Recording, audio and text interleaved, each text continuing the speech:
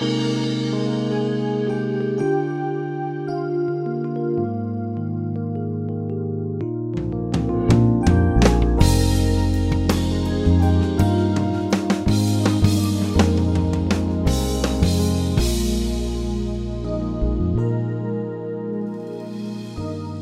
to Peace by Believing with Jon Redmond, Associate Pastor of First Baptist Church in Pasadena, Texas.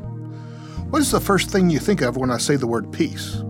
Do you think that our world is in such a disrupted state that we need world peace? Maybe you think that I need peace in my own life, peace of mind, peace in my heart. The good news is that peace can be found. Peace for the world and peace for the individual. Yes, you can find peace. Today, Jon shares with us how, in the first of a two-part message, the God of Peace. If you'll open your Bibles tonight to the book of Judges, chapter number 6, that's a book in the Old Testament, and then the Gospel of John in chapter number 14. I want us to begin tonight by looking at an Old Testament passage and at a New Testament passage. And while you're finding that, let me ask you a question. Have you ever wondered what it would be like to be somebody else for a day? You ever think like that? Sometimes I wonder, what would it be like for 24 hours to be the President of the United States? I mean, that would be something. You walk in a room, everybody stands up, they sing you a song, Hail to the Chief, and that would be an exciting day. Or sometimes I wonder, what would it be like to be a great athlete like LeBron James for a day?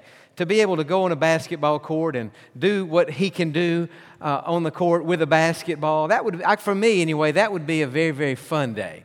Or sometimes I'll see an entertainer, a celebrity, and I'll think, I wonder what it'd be like to be that person for one day. If I could get in their mind, if I could just become that person for one day. Here are people who seem to be so happy and successful and glamorous. And yet I would imagine that if we could get in some of their minds and in some of their lives, we would be surprised. And we would say, wow, this person's not as happy as I thought they were. Being them for a day wasn't as great as I thought it might be. Let me ask you this. Have you ever wondered what it would be like to be God for a day? To be God.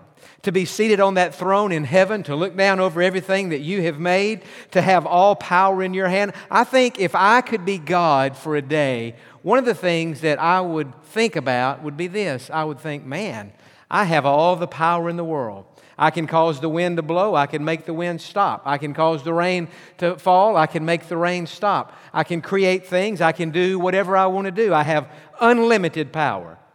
Another thing I think I would think, if I were God for a day, I would think, man, from my perspective up here, I have such a clear perspective on life. I have a clear perspective on what people are going through, why I've allowed them to go through it, what will be the end of it, the outcome of it all. And I think I would think, wow, what a wonderful perspective. And if I could be God for a day, one of the things that I would think, if I could inhabit God, inhabit His mind, and be God for one day, I would think, wow, I have such peace. I am at perfect peace. I'm totally relaxed. I'm totally calm, I'm totally in control, and I am at a place of utter and complete peace. Now, what I want to say at the beginning of this message today is this. First of all, we can't be God for a day, so we can only play that out. It can't really happen. But even if we could, when that day ended, we would lose the power that we had had for that day. No matter how close we try to get to God, we'll never have God's power. God created the world. God made planets. God made everything. We don't have creative power. We can't raise people from the dead. And so we will never have the fullness of God's power.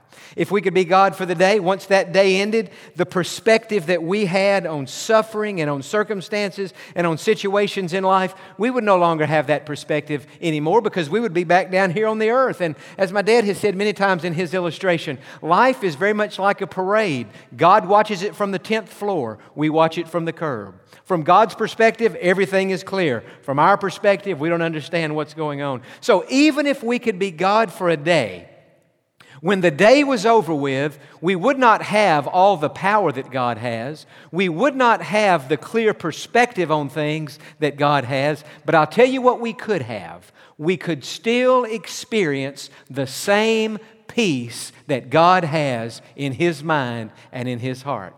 When our day of being God was over with and we came back and we became ourselves again, we wouldn't have that power, we wouldn't have that perspective, but we could still have the same peace that God has. Now, that's kind of the foundational truth that I'm laying out at the beginning of this message tonight, and I'm going to show you a verse, but I want you to get this in your mind tonight. God, at this very moment, is at perfect peace. He's at perfect peace with Himself, and He's at perfect peace with everything else that's going on in the world. God is not anxious. God is not uptight. God is not troubled. God is not worried. God is not confused. God is not any of those things. Right now, God is at perfect peace. And what I'm saying to you is, and what God's Word is saying to us is, it is possible for us to live our lives with the same peace that God Himself has. Now in John chapter 14, look with me beginning in verse 27. Because Jesus is talking to His disciples about peace, and I want you to notice what He says. Peace I leave with you. My peace I give to you. Not as the world gives do I give to you. Let not your heart be troubled, neither let it be afraid. And so Jesus said to His disciples, I want you to understand something. I'm getting ready to be crucified. 3 days later, I'm coming back to life. And not long after that, I'm going back to heaven to be with my Father. But I want you to understand, I'm going to be leaving you with a gift. And that gift is peace. But it's not just peace, it's my peace. It's the peace that I myself have. Now, put yourself in the shoes of Peter, Andrew, James, or John, one of those disciples, and they've been with Jesus for 3 years, and they have seen Jesus at perfect peace in every single situation He's ever been in. When they were out there on that Sea of Galilee and they got in that bad storm, they thought they were drowning. Where was Jesus? He was asleep on the boat at perfect peace. And so when Jesus said to His disciples, fellas, I'm going to give you something that the world can't give you and something that the world can't take away. I'm going to give you my peace. What He was saying was, it's going to be possible for you to experience in your mind and in your heart the exact same peace that I have. It's possible for you to be as peaceful as I am because I'm giving you that. When He contrasted this peace to the world's peace is built upon circumstances, what's going on in our lives. When everything's fine, we're pretty peaceful. When things get turned upside down, many times we lose our peace. Jesus said, my peace is not like that. The peace I'm giving you has nothing to do with circumstance. It is a gift, and you can experience it to the same degree that I do. Now, having said that, back in Judges chapter 6, we read a very interesting story about a man named Gideon. Now, we're in the Old Testament, but peace was something those Old Testament characters wanted too. Everybody wants peace. And in Judges chapter 6, one day, we're going to read this story, how the angel of the Lord came to Gideon at a time in his life when he was afraid, when he was worried, when he was anxious, when he had no peace. He was very fearful. And this story ends with Gideon building an altar to God, and he called this altar Jehovah Shalom, the Lord is peace. So I'm just giving you the overview before we read the verses. At the beginning of this, no peace. God appears to him, perfect peace, and he built an altar because of that. Now, beginning in verse 11, this will be a longer reading than I would normally do, but I want us to read through verse number 24. And the angel of the Lord, and by the way, this is the pre-incarnate Christ. He is revealing Himself in this way, and that's why in many of our Bibles, angel is capitalized. Now, the angel of the Lord came and sat under the terebinth tree, which was at Oprah, which belonged to Joash, while his son Gideon threshed wheat in the winepress in order to hide it from the Midianites. And the angel of the Lord appeared to him and said to him, "The Lord is with you, you mighty man of valor." Now, at this time, he was not a mighty man of valor, but God was calling him not what he was, but what he could become. Gideon said to him, "O my Lord, if the Lord is with us, why then has this happened to us?" Isn't that what we ask? God, if you're with me, why is this going on in my life? And where are all His miracles which our fathers told us about, saying, "Did not the Lord bring us up from Egypt?" In other words, when bottom falls out of life, many times we say the same thing. God, where are you? Why have you allowed this? And where are you, God? Why have you abandoned me in this time? Those were Gideon's questions. But now, he says, the Lord has forsaken us and delivered us into the hands of the Midianites. And so at this time, the Midianites were oppressing the people of God, the Jewish people. Then the Lord turned to him and said, go in this might of yours, and you shall save Israel from the hand of the Midianites. Have I not sent you?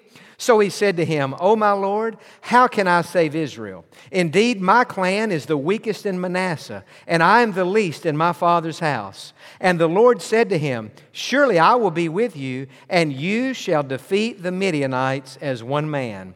Then Gideon said to him, if now I have found favor in your sight, then show me a sign that it is you who talk with me. In other words, Gideon saying, I need to know this is God speaking to me.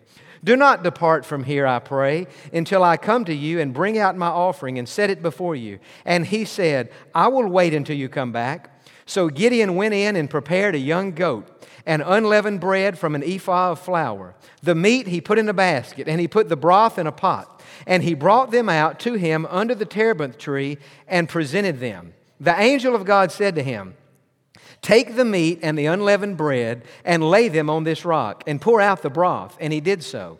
Then the angel of the Lord put out the end of the staff that was in his hand and touched the meat and the unleavened bread. And fire rose out of the rock and consumed the meat and the unleavened bread. And the angel of the Lord departed out of his sight. Now Gideon perceived that he was the angel of the Lord. So Gideon said, alas, O Lord God, for I have seen the angel of the Lord face to face. And so Gideon was thinking, now I'm going to die, because my eyes, my sinful eyes, have seen holy God, and certainly I shall die. Then the Lord said to him, peace with you, do not fear, you shall not die. That's one of the greatest verses in the Old Testament. You ought to underline verse 23. And let me pause to say here, that may be a prophetic word for someone here tonight. I love that verse. Peace be with you, do not fear, you shall not die. I can remember years ago we had a member of our church, and he was going to have major heart surgery, and he sent me a text, and he said, John, I'm having this major surgery. I believe it was the next day. And he said, could you please call me and pray with me before I have the surgery, which gladly I did. But before I called him, God brought this verse to my mind. And when I got him on the phone, I was listening to him describe about the surgery, and I said to him, I called his name, and I said, I want to give you a verse from the Bible that I think God's put on my heart for you. And I wish you would write it down, pray it over, and see if indeed this is a word for God from you. And he said, well, what is it? I said, it's Judges 6:23. The Lord said to him, peace be with you, do not fear, you shall not die. And so tonight, if you've come to this service and you've lost your peace, and you're very fearful, and you're very afraid, and you may even be wondering if you're going to live or die, I'm not necessarily saying this is the Word of God to you. You have to run it past the Holy Spirit who's living in your heart. But if I were you, I would take this word from at least me tonight, and I would say, God, is that a word for me from your word tonight? Peace be with you. Do not fear. You shall not die. You say, well, that didn't do anything to me. Well, then that word wasn't for you tonight. But if it did something to you, that may have been the Word of God for you. And I would claim that verse, and I would stand on that verse, and I would declare that by the grace of God I'll live and not die. Now look in verse 24. So Gideon built an altar there to the Lord and called it, in our Hebrew Bibles, it would say Jehovah Shalom, literally, the Lord is peace. And so, at the beginning of this passage, Gideon has no peace. God appears to him and assures him that he's going to be okay. He says, peace be with you, do not fear, you shall not die. And his heart is filled with peace. He builds an altar and he names it Jehovah Shalom, the Lord is peace. Now let me just say a couple of things about peace to begin with tonight. You've probably thought about this, but let me just say it anyway. There are two types of peace in the Bible. First of all, there's what is known as peace with God. We read about that in Romans chapter 5 and verse 1. Scripture says, having been justified by faith, we have peace with God. Let's say that together. Having been justified by faith, we have peace with God. That's talking about salvation. Now, peace with God means that because of our faith in Jesus Christ, the war with heaven is over. It's talking about our status as children of God, that our sins have been forgiven, Christ has come to live in our hearts, our names have been written in the Lamb's Book of Life, and we have peace with God. It is a status. Now, peace with God is something that we have whether we feel it or not. Sometimes we feel peace with God. I can say it this way. Sometimes we feel saved. Sometimes we might not even feel saved. Sometimes a person says, I'm not sure I'm saved. Well, why not? Well, I just don't feel saved. I don't feel God in my life. I don't feel peace in my heart. That doesn't necessarily mean they're not saved. It might mean that, but it might not. And so you talk to that person and you say, let me ask you this. Have you asked Christ to save you? Yes. Have you trusted Christ to save you? Yes, I have. Do you trust Christ to save you? Yes, I do. Well, I can say to them on the authority of God's Word, if you're trusting Christ to save you, you have peace with God, whether you feel it or not. And so the assurance of our salvation has nothing to do with our feelings. It is an objective peace based on the status that we have. Through our faith in Jesus, we are at peace with God. It would be like two nations in a war. And out there somewhere, the leaders come together and they sign a peace treaty, and now we say these two nations are at peace with each other. Well, they may not feel at peace with each other, may not feel any different than they did before they got at peace with each other. But the treaty has been signed, and so they're at peace. Well, that's how it is with us. Before we were saved, we were not at peace with God. We were at war with God. We were at enmity with God. Our sins separated us from God. But when Christ died on that cross and rose from that grave, and we placed our faith in Him, in that moment, the war with heaven was over, and we entered into a relationship with God that is described by Paul as a status, a state, a condition of having peace with God. It has nothing to do with feelings. It is objective whether we feel it or not. But there's another peace in the Bible. It's not peace with God. It's what is called the peace of God. And we read about it in Philippians chapter 4, verses 6 and 7. Don't turn there tonight, but just think about the Scripture. Those are the two most underlined verses in all the Bible. Paul said, be anxious for nothing, but in everything by prayer and supplication, with thanksgiving, let your requests be made known to God. Verse 7, and the peace of God, which passes all understanding, shall guard your hearts and minds through Christ Jesus our Lord. And so the peace of God is different from peace with God. The peace with God is a status. The peace of God is a feeling. It's an emotion. It's something we can feel. It is subjective. It comes and it goes. But the peace of God is something that God gives us in our hearts, and it's experiential.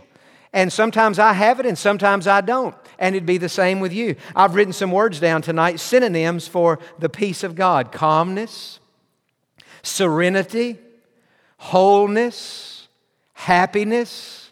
It's all what the Old Testament describes in that word shalom. You go to Israel today and you bump into a Jewish person on the street, and what that person is going to say to you is shalom. And that means, I wish you happiness, I wish you health, I wish you peace, I wish you joy, I wish you wholeness, I wish you calmness, relaxation, I wish you everything good in your life. And so the peace of God is like that. And it says to me that much of the spiritual battle that we're engaged in life with the enemy, it's a battle for our peace. Not peace with God, that's a status. Satan can't take that away from you. But the peace of God is something that is constantly under attack because Satan doesn't want God's people to have it. He wants us to live in anxiety, uptightness, restlessness, angst, tension, stress, feeling overwhelmed, all these things that we all experience from time to time. And yet God is in the background, and God is saying, it's possible for you to have experientially in your feelings, in your emotions, in your mind, in your heart, in your daily life, it is possible for you to have the same peace in your heart that I have in my heart. It is possible, Jesus says, for you to have the same calmness in your mind that I have in my mind, because I have given you my peace. And it is subjective, it is experiential, and it is a feeling. Sometimes we have it and sometimes we don't. Now, that said, I want to make 3 statements tonight about experiencing this peace. I'm talking now not about peace with God, I'm talking about the peace of God, this experiential feeling that God wants us to have in our lives. The first thing I would say, and I've already said it, but I'll say it again, this peace comes from Jesus. Jesus said, my peace I give to you. It doesn't come from your spouse, doesn't come from your parents, your children, your job, your health, your doctor, how much money you have, your job, anything like that. This peace comes from Jesus. Now, many people spend an entire lifetime seeking after this peace. Running from relationship to relationship to relationship, job, everything. They keep thinking, if this thing in my life could just be that. Instead of having this, if I had that, then I would have peace. That's not true. Because the peace I'm describing tonight has nothing to do with those circumstances. It comes from Jesus Christ. Second statement. Not only does this peace come from Jesus, but this peace is found in Jesus. And so when we think about the peace of God, don't just think that Jesus is in heaven dispensing peace like we would give somebody a gift.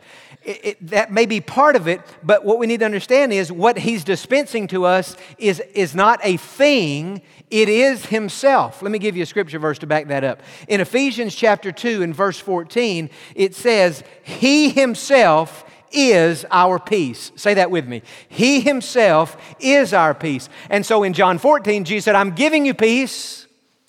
In Ephesians 2, Paul said, yes, but understand this. It's Christ Himself who is our peace. Well, which is it? Is He giving it to us or is it Himself? Yes, it's both. What did Jesus give us? What is the greatest gift? He gave us Himself. Greater love has no man than this, than one would lay down his life for his friends. And so when Jesus says, I'm giving you my peace, don't think of that peace as being an extension of Jesus or something separate from Jesus. Think of the peace as being Jesus Himself. So Jesus was saying, here's why you can have this peace. Here's why you can have the same calmness in your mind and in your spirit and the same sense of serenity that I have, because I'm giving you myself. In other words, Jesus was saying, I am coming to live on the inside of you. And so I think many times in the Christian life we have the idea, well, in order for me to live the Christian life better, what I've got to do is try harder and work harder and pray more and read the Bible more and go to church more and share my faith more and give more and do all these things more. Well, all those things are important and all those things have a place. But friend, the Christian life is not us trying to do more for God. The Christian life is Jesus Christ living His life in us and through us. And so when the Scripture says He Himself is our peace, it's giving us the secret there to how we can have this peace. We let Christ live His life through us. Our hands are His hands. Our feet are His feet. Our thoughts become His thoughts. And so the peace is found in Jesus. The peace, if you don't get anything else tonight, get this. The peace comes from the person of Jesus Christ. He is our peace. We hope that today's message, The God of Peace, has been a blessing to you. You can find this message, along with many others, on our website, www.peacebybelieving.org, under the Broadcast tab. You know, peace is something everyone wants, but not many people find. But the encouraging words we heard in John's message today is that peace can be found. In the Bible, the word peace is used over 400 times. And it is available to us all. It can be found in the person of Jesus through a relationship with Him. The Bible tells us, in fact, that He is the Prince of Peace. Jesus Himself tells us in John 14:27, "Peace I leave with you, my peace I give to you. Not as the world gives do I give it to you. Let not your heart be troubled, neither let it be afraid." Are you in need of that kind of peace? If you are, you can pray this simple prayer with me right now. Dear Jesus, I want peace in my life, and I know that peace can only be found in you. Thank you for dying on that cross for me. Thank you for coming out of that grave.